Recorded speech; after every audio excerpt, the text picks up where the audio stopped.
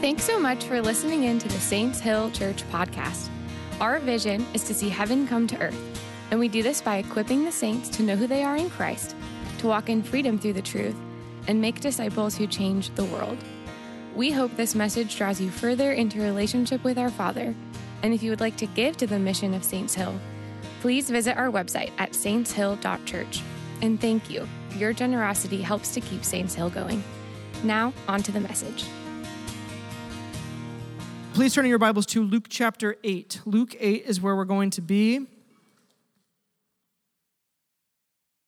And we have a pretty interesting story in front of us. So Luke 8. And once you flip to Luke 8, let's stand for the reading of Scripture.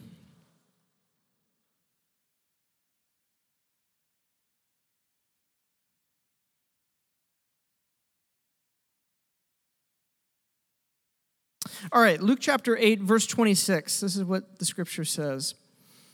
They sailed to the region of the Gerasenes, which is across the lake from Galilee. When Jesus stepped ashore, he was met by a demon-possessed man from the town. For a long time, this man had not worn clothes or lived in a house, but had lived in the tombs. When he saw Jesus, he cried out and fell at his feet, shouting at the top of his voice, "What do you want with me, Jesus, Son of the Most High God? I beg you, don't torture me." For Jesus had commanded the impure spirit to come out of the man. Many times it seized him, and though he was chained hand and foot and kept under guard, he had broken his chains and had been driven by the demon into solitary places. Jesus asked him, "What's your name?" "Legion," he replied, because many demons had gone into him. And they begged Jesus repeatedly not to order them to go into the abyss. A large herd of pigs was feeding there on the hillside. The demons begged Jesus to let them go into the pigs, and he gave them permission. When the demons came out of the man, they went into the pigs, and the herd rushed down the steep bank and into the lake and was drowned. When those tending the pigs saw what had happened, they ran off and reported this in the town and countryside, and the people went out to see what had happened.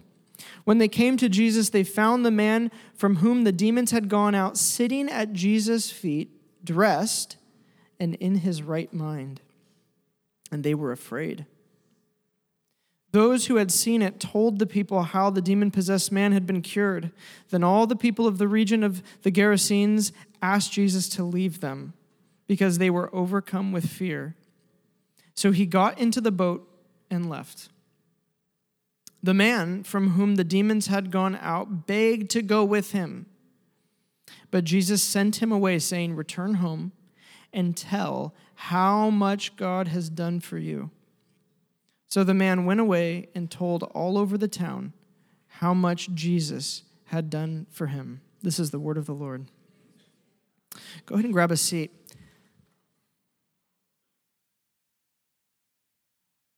What we have before us in this story is a man whose entire life has been stolen from him. Can you imagine if there was a man so dangerous, so wild, so belligerent in our town that our solution was to chain him up at a graveyard? You know, you really could see Jesus when he talks about the thief coming to steal, kill, and destroy. You could think of him thinking about this man. But right here, in one encounter with Jesus, Jesus turns this man into one of the very first missionaries for the gospel. So what I want to say to you this morning is that you did not walk into a religious gathering in which you will be fed a bunch of to-dos or a list of practices or disciplines to suffice for religious activity, but you just entered an encounter where your entire life could change. The thing you are most hopeless about could change today. Do you believe that? Now, this section that we've just entered in Luke chapter 8 is a section that is exhibiting the power of Jesus. So last week, if you remember, we talked about Jesus' power over nature. He's in the boat. There's a storm that comes. He calms nature. He calms the storm, right? And this story, we are seeing that Jesus is not only powerful over nature, but he is powerful over even the demonic. And certainly, these moments that we're reading about are validation of Jesus being God. You read these stories and you're like, that's God stuff, right? But I want to put forth to you this morning that these are also kingdom descriptions with beliefs that we're supposed to acquire through reading them. You are supposed to believe new things when you read these stories. You're supposed to acquire like a new set of ways of thinking when you read about Jesus in these stories, such as Jesus is the creator and he is powerful to calm creation. And here he is. What are we going to learn from this one? Well, we're learning that he's powerful than any number of demons. Throw a legion of demons at him and they're still under his feet. Now, there are all sorts, I could have gone like a bunch of different ways, and this is the way that it is when you're teaching Jesus. It's why you have to continue to teach Jesus, because you could have gone just a bunch of different ways to get to the kind of different messages that are within this story. But one of the most interesting things to me is the location of where all of this happens. This region, the Gerasenes, is right across the Lake of or the Sea of Galilee from Galilee. And this word Gerasene is really, really interesting. The root of it is Geresh. Can you say Geresh? Geresh. In Hebrew, it's Geresh. Now, that's the same word that is used in Genesis chapter 3 for expel. So, when Adam and Eve are expelled from the garden, they are Gereshed from the garden. So what is this place, the Gerasenes? What is this place? It's the expelled region. It's the anti-Eden. That's what it is. And you can kind of tell this just by reading this because these are Jews who are raising pigs. Now, if you know anything about the Jewish law, Jews are not supposed to have any sort of contact with pigs. And yet Jesus comes to the Geresh. He comes to the expelled region, and they're behaving like an expelled region. They're raising swine. Now, some people have argued that, the presence of swine here in this region reveals that it was a Gentile population. But another possibility, and certainly I think nodded to by the name of the region, is that these are backslidden Jews. These were the people of God, but they've backslidden. These are once they had the covenantal promises of Israel bearing upon their life, and they stopped believing them. They gave them up. It's a culture, you have to understand, that is far from God and not used to his presence. And so there's this man. Now you could imagine this man, he grew up with probably little to no family. He was probably disadvantaged in many, many different ways. He began to probably take on a stigma in his teen years about his identity, and then he kind of doubled down on that, and the torment went even deeper. Maybe he was a drunk, and he was open to demonic spirits, or maybe he'd been cursed by all the adults in his life. Oh, you'll never amount to more than this. You'll never be more than this. You're never going to do anything with your life, and he believed them. And so here he is. He meets Jesus, and he's naked, a shell of a human. And I want you to see something that's pretty fascinating. He is both attracted to Jesus, but he is also repulsed by Jesus. So look down in verse 27. It says this, when Jesus stepped ashore, so he steps ashore out of the boat, the first thing that happens is he's met by the demon-possessed man. Nobody else from the town. There's no other people see him coming from far off and go, I need to go, meet this guy as he comes to the shore. It is only this demon-possessed man who has this attraction to Jesus. But then notice he's also tormented by Jesus. Verse 28, when he saw Jesus, he cried out, fell at his feet, shouting, what do you want with me? There's this torment. I'm attracted, but also tormented. And, I think that this is the tension of actually all people who are far from God. They want God. Deep down, they know they need God, but the demonic wants them to hate God. We have to keep that in mind when we think about a culture like ours, where it seems like so many are against believers, so many are against God. It's like deep down, they actually want him, but they are under the influence of demons that want them to hate him. Now, notice this is the only time that I can find within the Gospels where Jesus really corresponds with a demon, like has any kind of a conversation with a demon. And here he asks the name of the demon, which the name of the demon I think is very telling. It's Legion. It's Legion. And Legion is an interesting name because it's a Roman military term. And so I think that Luke, the author, is actually showing us that this is war. There's a demonic line of offense over here, and then there's Jesus with his battle crew, and there is a warfare encounter that is taking place. And what's really fascinating, as one commentator pointed out, that the demons, when they go into the pigs, what do? They make the pigs act like a legion, marching into the abyss to their death. Now, there's so many different things to emphasize. But I want to emphasize one thing this morning, it's this. I want to emphasize what the demonic does to a person and what Jesus will do about it. What does the demonic do to a person, and what will Jesus do about it? So, demons and deliverance. Now, the Bible recognizes, this is all throughout the Bible, it recognizes that we live in a spiritual world. This is not just a physical world that we exist in, it's a spiritual world.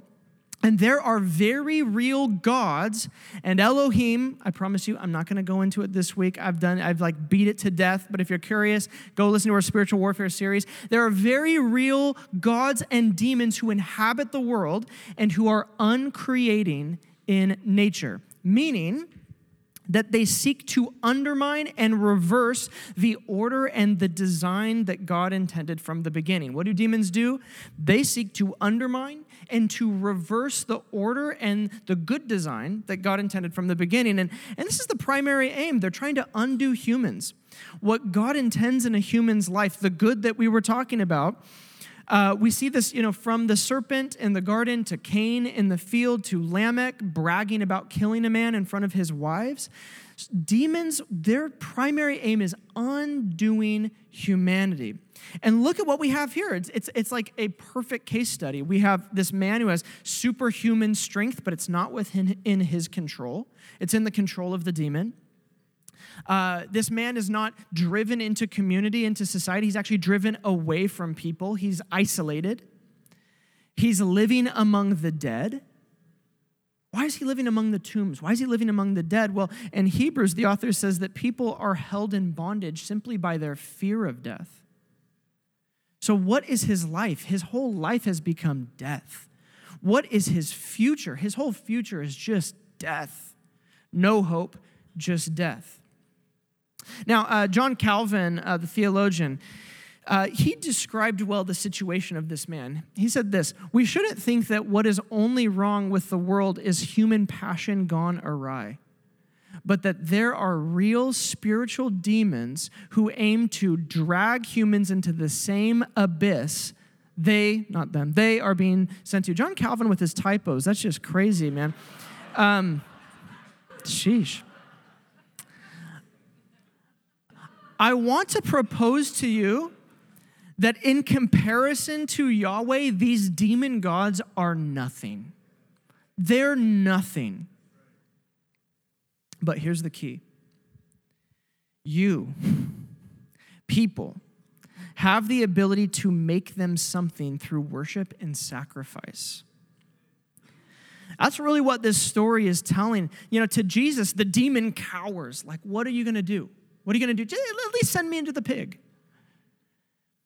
But to the person who gives themselves to the demon, that demon controls their life. Now, I think many of you could read this story and you could see how demon worship would lead to a situation like this one. It kind of makes sense. The gore of it all, the nudity, the blatant pagan nature of this story. It sounds demonic, right?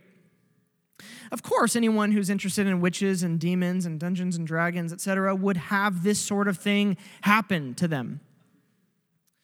And I think that's true. I really do think that we should be careful about the sort of things that we participate in that are overtly kind of wicked and are overtly, they on the surface level just appear demonic. We should be very careful about that. The movies we watch, even items that we own. But if you only stopped there, if demon possession it only happened to people who were seeking it, you would be missing how 90% of demonization occurs today in the West. And it's the reason why is because our definition of worship is too small. See, belief is worship. Maybe let's all just say that together. Belief is worship. Attention is worship. Let's say that one too. Attention is worship. So when we believe lies, when we give attention to lies, we are agreeing with the demonic. Dare I say we are worshiping a demonic worldview simply by continuing to entertain a belief that is rooted in a lie. Giving attention to a belief that is rooted in a lie. See, I think that most demon worship today in the West doesn't take the form of overtly demonic imagery, but is far more normal in kind. Think about a few different kind of case studies or people, if you will. Think of the man who sacrifices time with his family on the altar of money for years. Think of the woman who sacrifices her body on the altar of youth and beauty. Or the young adult who sacrifices honesty on the altar of projecting an image and being accepted by a specific group of people. You may look at those, and those are very normal examples, but I would argue that behind each of these, there is a God. The God of money, the God of sex, the God of power. All of which have real demonic energy behind them. And when we sacrifice for these things, we are not simply chasing material or chasing people. We are actually giving ourselves to gods, to demon gods. So then what do demonized people look like today? What is it? I asked myself this question. What does a demonized person in the West look like? Well, I think it's the person who is constantly deconstructing all of God's ordered design. In other words, they're constantly working against nature through surgery or cosmetics. They're trying to extend their life or to thwart the effects of aging. They're living under the fear of death daily. There's this very, I don't know, he's famous to me. He shows up in my feed, so I don't know what this says about me. But there's this billionaire guy named Brian Johnson who is trying to reverse aging. He's super rich, so he spends $2 million a year on supplements and on different, workout strategies and light therapies and all these sorts of things to try to reverse reverse all of his aging. And at this point, he's projected to live till 200. So I thought about that. I was like, you could live to 200 spending $2 million a year. Hopefully you still have the money. I guess it compounds. He'll be all right. But you could live to 200 and you'd have 200 years of living in fear of death. I think that's, I'm not saying he's demonic. I'm saying that the fear is under the influence of a demon. I think somebody, another example would be somebody who's entitled. I think it's demonic to be entitled, believing that all of the world is in your way and that you are the center of the universe. That's demonic thinking. Or the person who manipulates others through charm or through anger and just constantly has a need to be in control. That's a demonic way of thinking. Or somebody who's exploitative sexually. Using pornography or using other people for carnal satisfaction. That's a demonic way of living. Or for the person who money is all that matters, so that their relational lives crumble because money was always placed first. That's somebody who's demonized. I think we see people bound up in this stuff all the time, and probably even many of us in this room. But all of these things encompass demonic ways of seeing yourself, of seeing God and the world around you. Now, what I just described is a little bit different than the picture of the man that Jesus meets, right? It's a little bit more normal, or it's, in our culture, how would we say? It's approved of. It's normalized. How does somebody get to this place, though? Don't you want to know? How do you get to this place, like the living isolated, the nudity, the real dramatic head-spinning stuff? How do you get there? Well, in my experience with people who are demonized to this degree, which there's only been a handful of experiences that I've had, but people will eventually give themselves to fear, resentment, and bitterness, to their past controlling them, to anger, so much so that their entire way of thinking is constantly being influenced by the demonic voice of lack. It's a voice of lack. You lack this. You lack this. If only they would do this for you. If only you had this. And you listen to it long enough, and it begins to deconstruct all of your expectations on the world and your responsibility, your participation in it.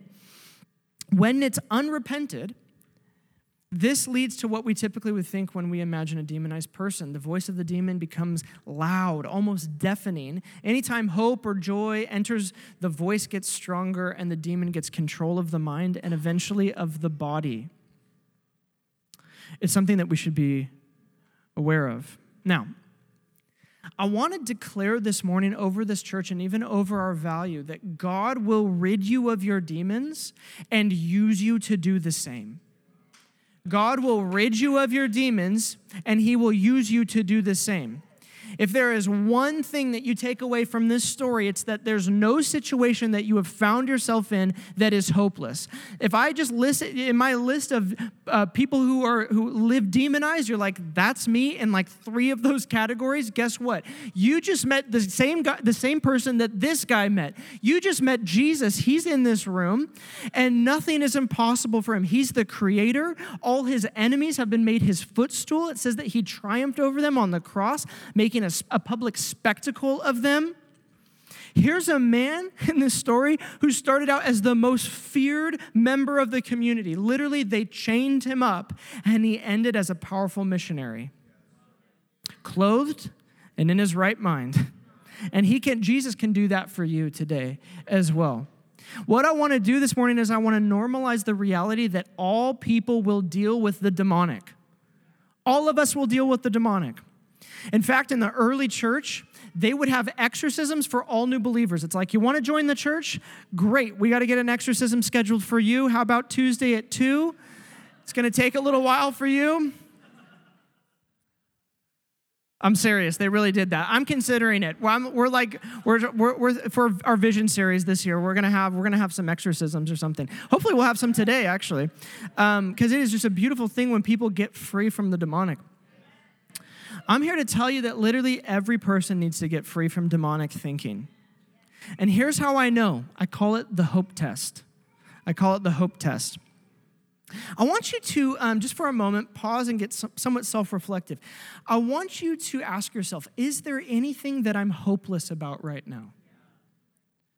I want you to ask yourself that question. Is there anything that I'm hopeless about right now? Maybe it's a financial thing. You're like, I will never get out of debt. I will never be able to afford a home. I will never be able to go to school next year. Maybe it's a relational thing. Maybe there's some kind of relational problem that you're facing or some kind of relational breakdown that's taken place, and you're just totally hopeless about it. Maybe it's your own mental world. Maybe there's something internally in you that seems out of order, and no matter who you talk to, how much counseling you go to, you have gotten no relief. Is there anything that you're hopeless about right now? I heard a pastor recently say that God told him he had permission to be hopeless about anything that God is hopeless about. You have permission to be hopeless about anything that God is hopeless about. But God is not hopeless about anything. I want you to get this morning. Next slide. Any place without hope is under the influence of a lie. And any place under the influence of a lie is under the influence of the demonic. Any place without hope is under the influence of a lie. And any place under the influence of a lie is under the influence of the demonic. If you want to know where the demonic is showing up in your life, where are you hopeless? See, God is not a liar. Satan is a liar. And hope comes, how do you get hope? Hope comes when you actually get God's perspective on the situation in front of you.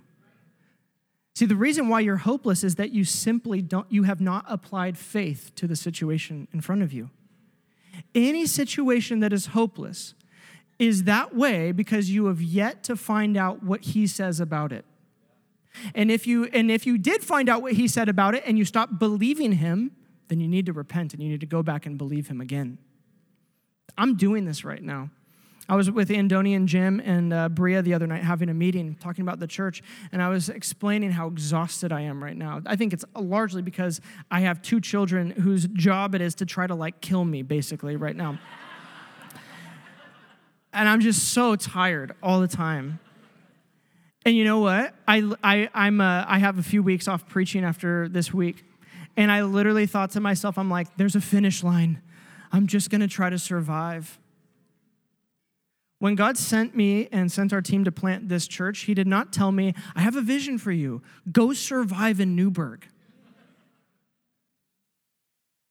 When God told me to come plant this church and he told our team to plant this church, he said, I'm going to start a revival in Newburgh, of all places.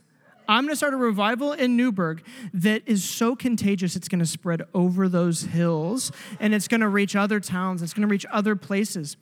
He gave us a vision. He said, I remember he showed me this image of a tapestry being laid over these wonderful hills. It was this beautiful woven tapestry, and he said, I'm laying a spirit of praise for the spirit of heaviness. I'm making an exchange with this church. You come into this, it's for 5 years, I can't think of a Sunday where I've not experienced the tangible, felt presence of God in our times of worship. And so Andoni, he's like, you're not tired, you just stopped believing. And I want to tell you this morning, it's what he started on actually. You're not tired. You think you're tired. You just don't have faith for whatever's in front of you. You have yet to get his perspective on it. And it's the hopelessness that grinds because you were not designed to live with demonic voices influencing the way that you make decisions. You were designed to find out what he says and to apply his perspective to the situation and to walk in hope. Cheerfulness comes from hope. It says God loves a cheerful giver. And I think, many of us, we're not cheerful about giving because we have yet to apply faith to our finances. We don't make decisions financially with faith. We make decisions financially with, best practices of the world. Cheerfulness comes from hope, and it's evidence. Your attitude is evidence that you have applied trust in God to that situation. Because there is nothing that God is hopeless about. So if you find out what he's saying, you can't stay hopeless. Jesus asked his disciples in the previous story, actually, where is your faith? In other words, have you applied faith? Have you applied trust to the situation to the degree that it changes your attitude? Because your attitude is the summary of your belief system. Your attitude about life is the summary of what you really believe. Evangelicals, especially charismatic evangelicals, get accused of being too happy-clappy all the time. It's kind of like every time somebody is up there, they're always happy. Or they're pretending to be happy. Or they're always cheerful. Or they're like, come on, lift up a shout of praise, will you? And you're like, okay, not yet. We'll maybe get there. And there's just this kind of sense of are you just faking it? Well, I hope you're not faking it. Because there are reasons to be cheerful. And it's that God wins. There are reasons to have cheer. Okay? So I really saw God going after our beliefs this morning. There are some of you in this room who have demonic beliefs that God is going to set you free from today. He's going to sweep your house, and then he's going to move in with his own truth for you to believe. And you're going to get hopeful again. And you're going to get vision again. And you're going to stop thinking about the world through a demonic lens of death. I'm just going to try not to die. But eventually I'll die. So I better try to get as much as I possibly can. Don't you know it was the temptation of ownership that was the very first temptation in the garden? Own this material, you'll have a good life. And it's the same thing today. You either see yourself as a steward of God's world with a hopeful mentality, seeing the world through his eyes, or you see yourself as trying to accumulate as much as you can before you die. And when you get hope, and when you get vision, you are going to become a feared person in the demonic realm. Your name's going to be known because you're going to be a force. The most feared person to the demonic is the person who's full of hope because they're uncontrollable. All the old demonic tricks don't work on them anymore. And they will confront the demonic wherever they find it. You will confront the demonic wherever you find it. So I want to talk just briefly about demonic confrontation. You know, it's one of the most basic things that Jesus sends his disciples out to do is to confront the demonic. And even me saying it right now, I feel some people like, oh, I wish I came on a different Sunday because this is going to get weird. How do we do this? How do we confront the demonic? You know, Jesus, he commands this unclean spirit to leave, but it doesn't leave. It initially resists him, right? And so then Jesus asks his name. Now, I think some people have thought that this is like strategic. Get the demon's name, and if you can get the demon's name, then you'll get power over the demon. You know what I'm talking about? I think you know what I'm talking about. That was a laugh that's like, you've been through some prayer meetings. And this is this has led to what I call demon hunting. And I don't think it's a good idea. I really don't. The model that is found in the life of Jesus is you out now. That's the model. That's the model. Like 99% of the time, we don't see Jesus getting into a conversation. So, what's your name? And what do you like about this person that you're inhabiting? And you know, it's like you out now. You are interfering with God's good creation. You are thwarting and uncreating. So you got to go.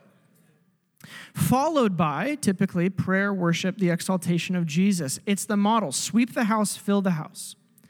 No, you know, so what do? You say, no one can say Jesus is Lord except by the Holy Spirit. So what do you do when you have a demonic confrontation? You say, you out now, and it's time to declare that Jesus is Lord over yourself, over your body, and over the situation right now. You know, I think of even the book of Revelation where it says that how do humans conquer the serpent? It's by the blood of the Lamb and by the word of their testimony. In other words, we don't conquer Satan by waging a new war. It's not our war that we conquer Satan by. We stand on the previous victory of Jesus, and we just remind the demonic, hey, you're defeated, you have no power, and so I'm not going to give you any power. I'm not making you bigger than you are. I'm making God bigger than I previously thought, and then you want me to think, and so you got to go right now. So we say, Jesus is Lord. All principalities, all wayward Elohim, all demons must bow to Jesus. And we actually have the authority to do that. I've watched this countless amounts of times in my life and ministering to different people, praying with people. Demons listen to you. They will listen to you, and they have to go. They have to obey Jesus. Now, what I'm getting at is that asking for a name is a little strange. It's a little strange. And I mean, it's Jesus, so he can do what he wants, right? But he doesn't use the name. He's not like, oh, now I got the name. I'm going to use this on you. It almost seems like it doesn't matter. So it makes me want to give you this pastoral piece of wisdom, okay? A lot of times when you see demonic encounter in the church today, emotions get heightened. Voices raise. Tongues happen. Pieces of fabric are laid on people and all kinds of stuff like that. So people, I think this happens because people are looking for a powerful encounter. They think, oh, this is it.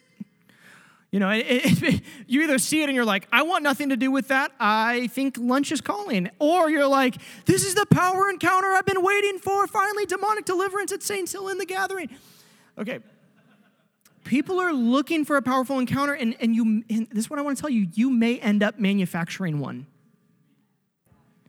Or you may unknowingly amplify the largesse of the demonic, allowing not for the fear of the Lord in the space, but the fear of the demon in the space. I don't think we should do this. Fear of demons often manifests in endless amounts of be carefuls. I've had people literally, these are believers who I know you can cast out a demon yourself. And they come to me like, I don't think I'm trained enough. You should do it. Jesus literally tells this man, you're not coming with me. Go reach your town of demonized, expelled people. It comes, typically the fear of the demonic comes with these, like, you better be careful, and this sense of urgency, and we have to do it right now, and this intensity that I find rarely helpful.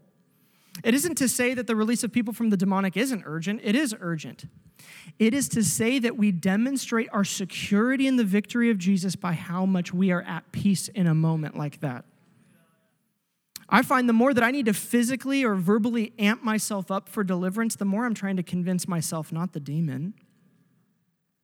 So what do we take from this? What do we take from a story like this? Well, I think we probably shouldn't ask for demons' names. I don't think we should do this because 99 other times that Jesus encounters demons, he doesn't do that. He just you out now. There are demons, if you know the Gospels well. There is one instance where the disciples can't cast out a demon, and what does Jesus say? This one comes out only by prayer, but then he doesn't pray. In other words, I think that one of the best ways that you can ensure that you are authoritative over a demon is you can live a life of constant communication with God, with the Creator, of prayer, so that when you encounter a demonic way of believing or somebody who's been demonized in any sense, you actually have authority in that moment because you are walking hand in hand with your Creator, the one who made them, right? So I think we stick with you out now.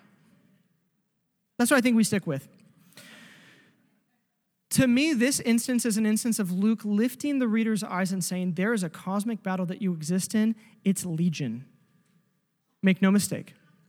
So walk with Jesus. So walk with the one who has authority. Now, there's another aspect that I wanted to address about demonic confrontation, and that's the Gerasene fallacy. The Gerasene fallacy. There is an entire logical fallacy named after this story. It's called the Gerasene fallacy, as you can tell. And it is the belief, here's the fallacy, it's the belief that when humans are all unified and going in the same direction, it's a good thing. That's the Gerasene fallacy. Just like all of the pigs who were going in the same direction, they were going in the same direction to their death under the mind control of the demonic. So the Gerasene fallacy is the belief that when you see a group of humans unified, all going in the same direction, it's a good thing. Not necessarily. When I read about this fallacy, I thought, well, this is exactly what's going on in our culture today. I couldn't think of a better image for the way demons interact with humans than a herd of pigs under mind control going towards their death in the abyss. And the lie of the fallacy, at least within our culture, is, hey, at least we have unity. It's placing unity and peace at such a high level that you fall into the Gerasene fallacy. All of us are going in the same direction. All of us are believing the same thing. It's a good thing. Peace, unity, love, acceptance. Now, here's the problem with this. You are assigning virtue without knowing the end goal or the end result. You could look and you could go, our culture would say, oh, this group of humans, they're loving one another. Yes, and they're headed towards hell. Oh, this group of humans, in this culture, we have a unity. Yes, and they're going towards the abyss. So their acceptance of one another isn't virtuous. In this case, it's demonic. It's demonic. We are living in a cultural Gerasene fallacy, a wicked generation that is all in lockstep, marching down the embankment into the abyss. a corrupt generation who has hijacked the concepts of love and unity to mean things that they do not, wanting you to call it all virtuous, when in fact they are going to their death. And make no mistake, this creates, why get cultural? Why not get personal? Well, here's why. This creates a culture to live in and to raise children in. One where demonic thinking doesn't have to be taught. It's simply the air that we breathe. So you have to understand as parents, this is specifically for the parents, you are raising children within a culture that is a Gerasene fallacy. It is wanting you to just don't buck against the system. Don't push back. Join us. Join the flow. Why do you always have to be such a stickler? Why do you have to hold those beliefs? Why do you have to think the way that you do? Why do you have to abstain from the things that you have to abstain from? Just come on. It's a good thing. We have unity. Unity unto hell. So, what do we do? What do we do? We rest in the victory of Christ by becoming homes of truth. Homes of truth. There's two kinds of demonic confrontation that I'm talking about. There's the one where you meet the individual and you speak to the individual and you release the individual, and the other is where you become a boulder of resoluteness standing in the midst of a river that's rushing past you, and you say, I will not budge, I will not be moved. As for me and my house, we will live with the fear of the Lord. As for me and my house, we will stand with our Creator. I will not bow to the flow, to the Gerasene fallacy, to the pigs rushing down the embankment. We are to become homes of truth, repulsive in our dependence. Remember, this guy's repulsed by Jesus, but attractive in our hope. It's like, I don't want to live that dependent. I don't want to be, man, what a crutch you have in your life. But I've never met anybody who has more hope than you. I've never met anybody who talks like you. I've never met anybody who sees the world the way that you see it. So yeah, I got this image this morning of a giant boulder in the middle of a rushing river, resolute and not budging. And that's what I think we are to be. If our intensity constantly matches the insanity, which, by the way, this is like conservative believers across America have a temptation to allow their emotional world to match the insanity. If that's the case, then we are living in reaction to a demonic culture rather than responding to the victorious hope giver. What does he say? The more frantic I see believers, the less authority I think you have. The more resolute, no, as for me and my house, this is what we believe. This is what God has said. This is who we will be. We will not follow what everybody else is following. We will not do what everybody else is doing. I remember my mom would say, when I turned 13, I wanted to watch all these PG-13 movies, and she's like, Hollywood is not your parent. I'm your parent. I tell you what you can watch when you're 13, not what's on the back of the DVD or whatever. I'm like, it's so funny. It's like you become your parents. You're like, holy cow. I'm like the same guy. I'm like, we are not going to be watching, whatever. Look, Jesus is at peace. All things are under his feet. And as believers, that's how we walk in this world. Our lives are to be a witness that we are not our own. Demons want you to take ownership for yourself, to be a God, to define good and evil for yourself. But instead, our lives are shaped around repentance to the truth constantly. Repentance is not a one-time thing that you do. It's a daily lifestyle of constantly checking your hope. I just gave you a tool today. You check your hope. Where am I hopeless? I've believed a lie. I believed a lie here. I need to repent into the truth. God, what do you say? What does your word say? And that is where joy and hope is. So to the world of garish, to this expelled world that we exist in, we demonstrate being seated in heavenly places by a resolute hope, that anchor for the soul, for God's glory and this valley's liberation. In Jesus' name, let's stand. Thanks for listening. If we can do anything to help you, or if you want to stay in the loop with what is going on in and around the church, you can follow us on Instagram, download the Saints Hill app in the App Store, or visit our website.